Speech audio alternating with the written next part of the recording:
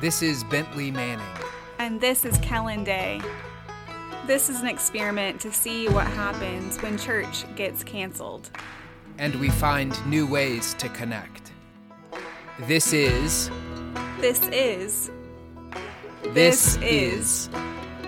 Empty Pews.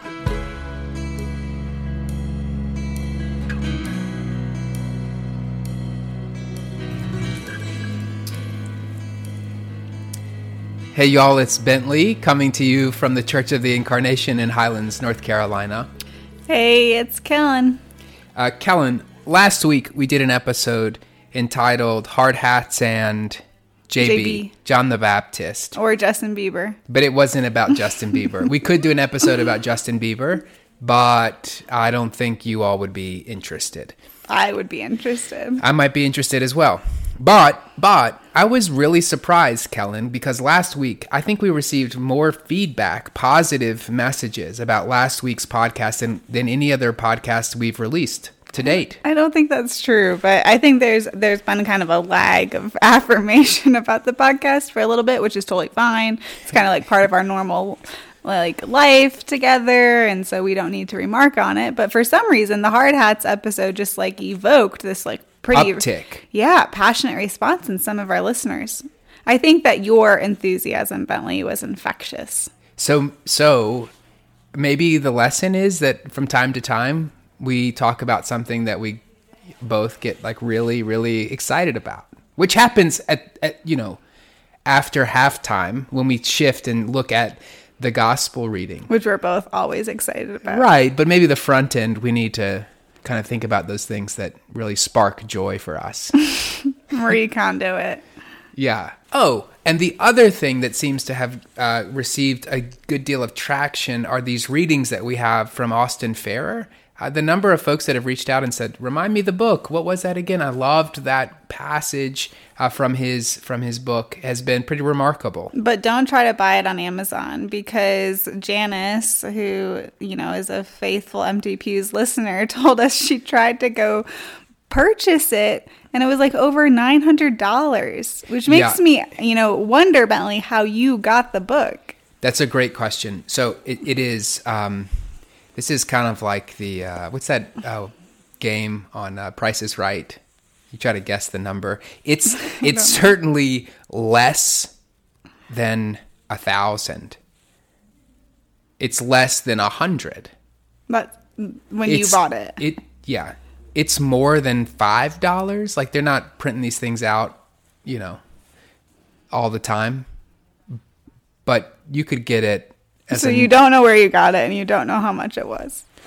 I think I ordered it online, and I think it was probably around $35. So a nice Christmas present if you're trying to get someone something nice for Christmas. A little Austin Farrer book would be a lovely gift.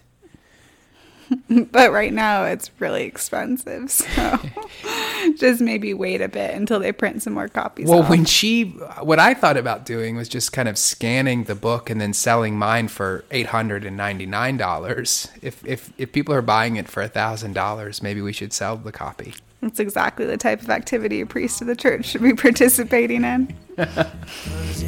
You want it there, sell it to you. In a box so beautiful it blinds your point of view. Don't buy it then, they'll wrap it up again. Twice the price for bad advice, as long as you keep buying.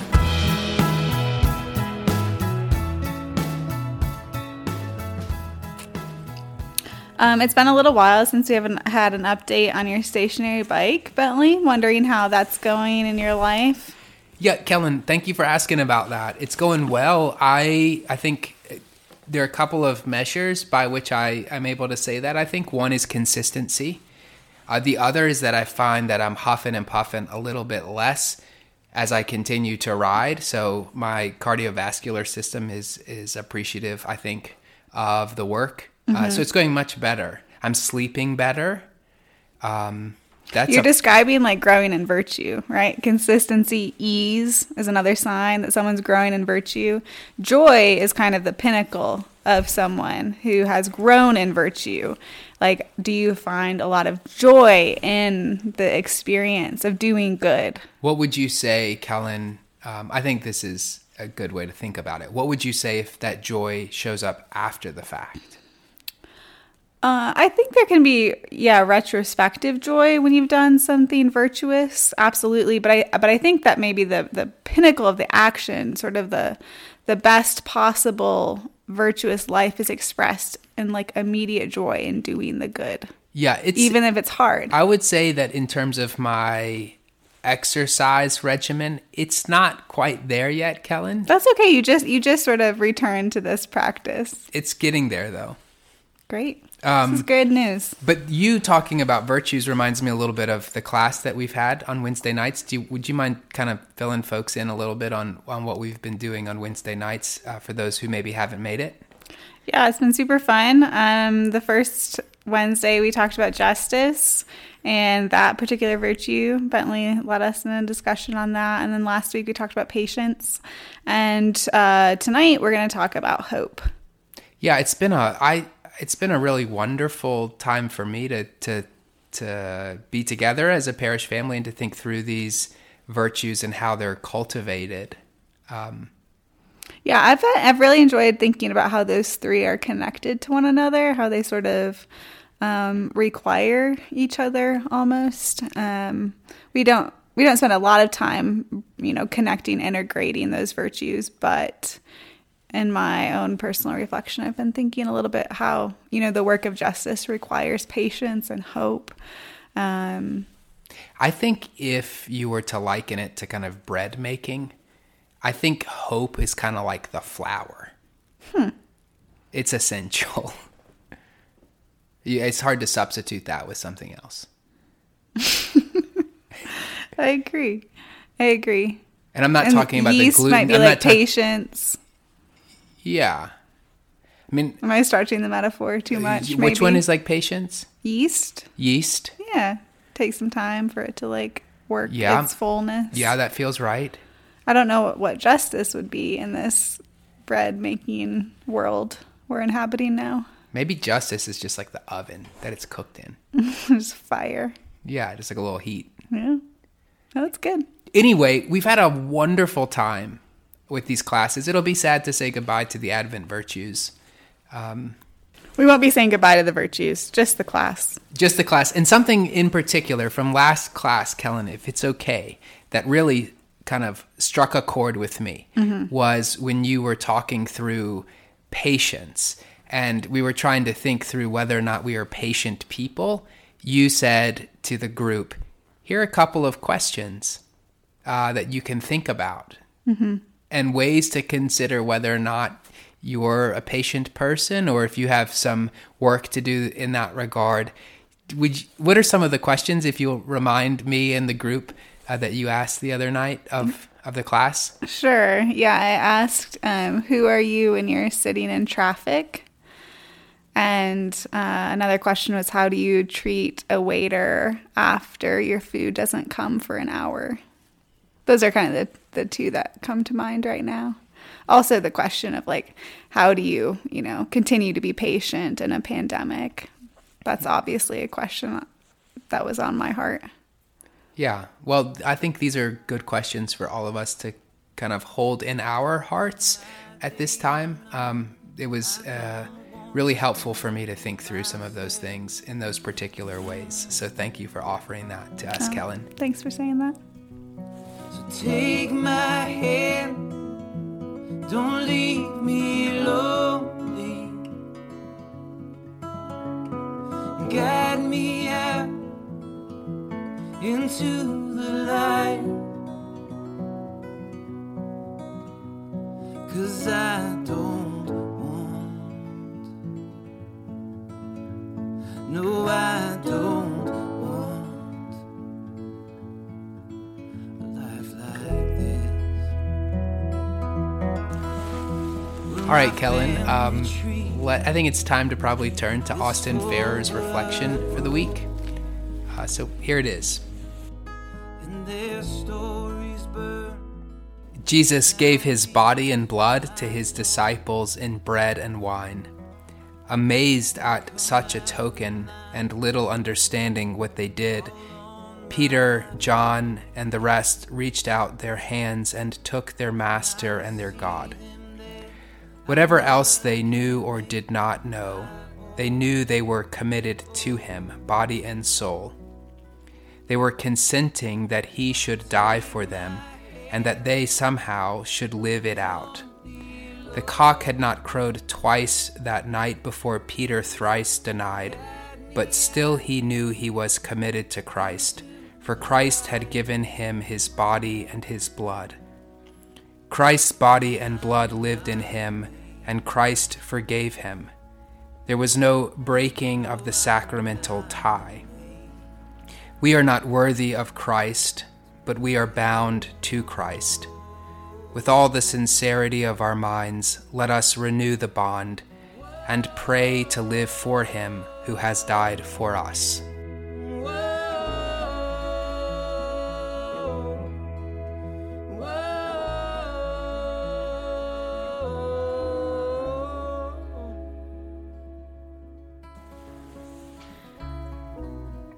Just as you finished reading that, Bentley, you stopped and you said commitment.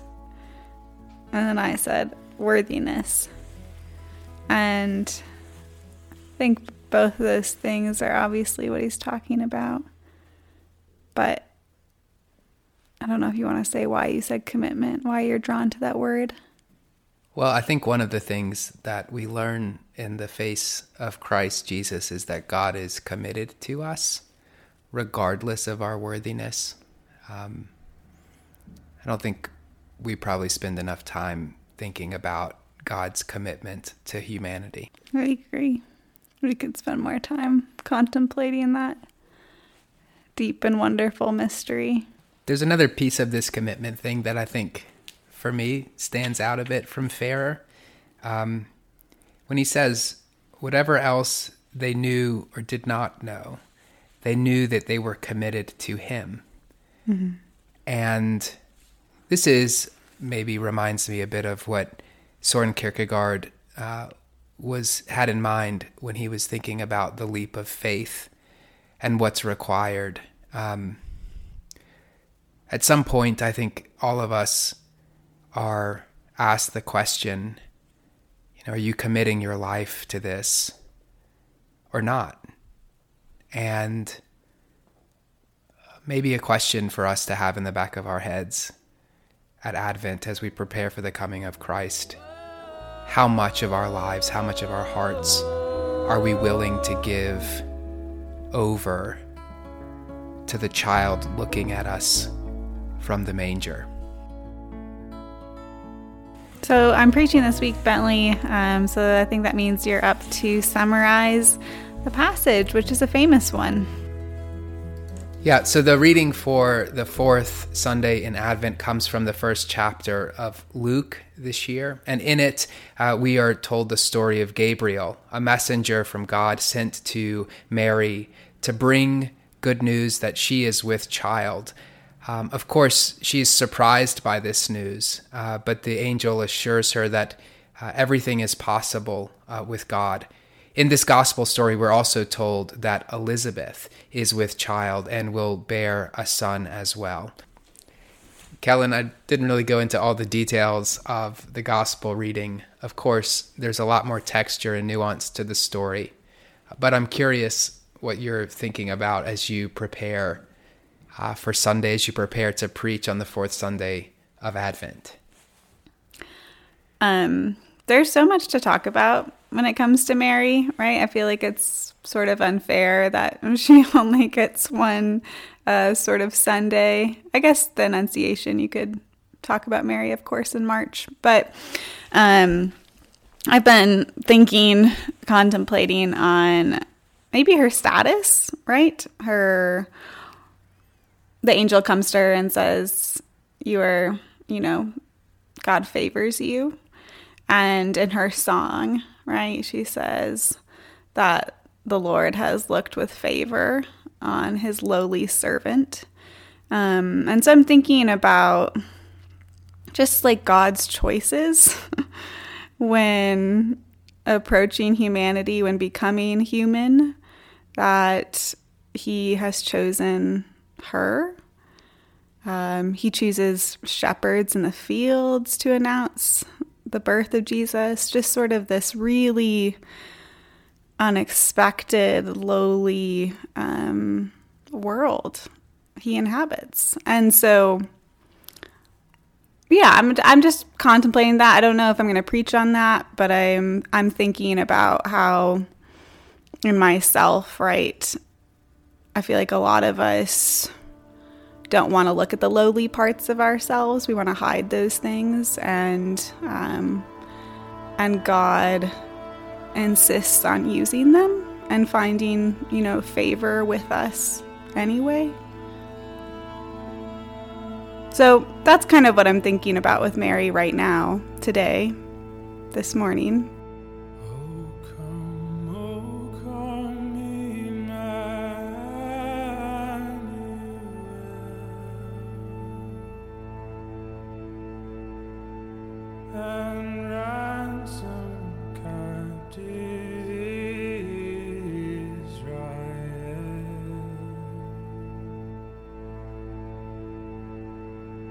That mourns in lonely exile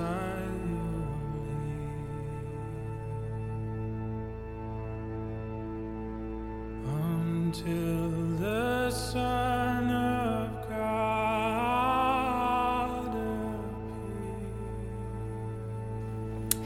appears. Kellen, I don't know that I want to add a whole lot to what you've just said. I think you have given us all a whole lot to think about. The only thing that I think comes to my mind at the moment is maybe just to kind of press a bit what you offered related to God using our humility or finding ways to show up in the humble, in the meek. It's not, I don't think, just a call to open those parts up. But it's also a call to all of us to kind of do something about our pride, do something about our sense of control and entitlement and power, and come to recognize that God's not going to break into those parts until we're ready to kind of bring down the drawbridge, as it were. And I think Mary gives us a picture of what receptivity to the divine looks like. And it will require all of us to think more critically about the barriers we've put in front of our hearts. And so, Kellen, I think, again, you've given us a lot to consider as we approach Christmas, a lot to think about, and maybe still some more work to do so that our hearts, our lives would be a bit more reflective of what Mary offers us in the gospel. Here's a blessing based on the verse, "Here am I, the servant of the Lord. Let it be with me according to your word." This blessing is for the moment after clarity has come, after inspiration, after you have agreed to what seems impossible. This blessing is what follows after illumination departs and you realize there is no map for the path you have chosen, no one to serve as guide, nothing to do but gather up your gumption and set out. This blessing will go with you. It carries no answers, no charts, no plans. It carries no source of light within itself. But in its pocket is tucked a mirror that from time to time it will hold up to you to remind you of the radiance that came when you gave your awful and wondrous yes. All right, friends, as always, wonderful to be with you for this podcast. We've got a busy couple of weeks ahead of us, And we're going to do everything in our power to get a podcast out to you next week. No promises, but stay tuned. We're going to try our best. All right, but until then, we hope that you all stay warm and safe this time of year. Speaking of staying warm, Kellen, have you gotten your Christmas tree yet? No, we haven't. We're planning on getting it soon, but I hear there's a shortage of Christmas trees up here now. So if we can find one, we'll get one. Well, I'm sure you can find one up here in the mountains. As always, we love you. We miss you. God's peace.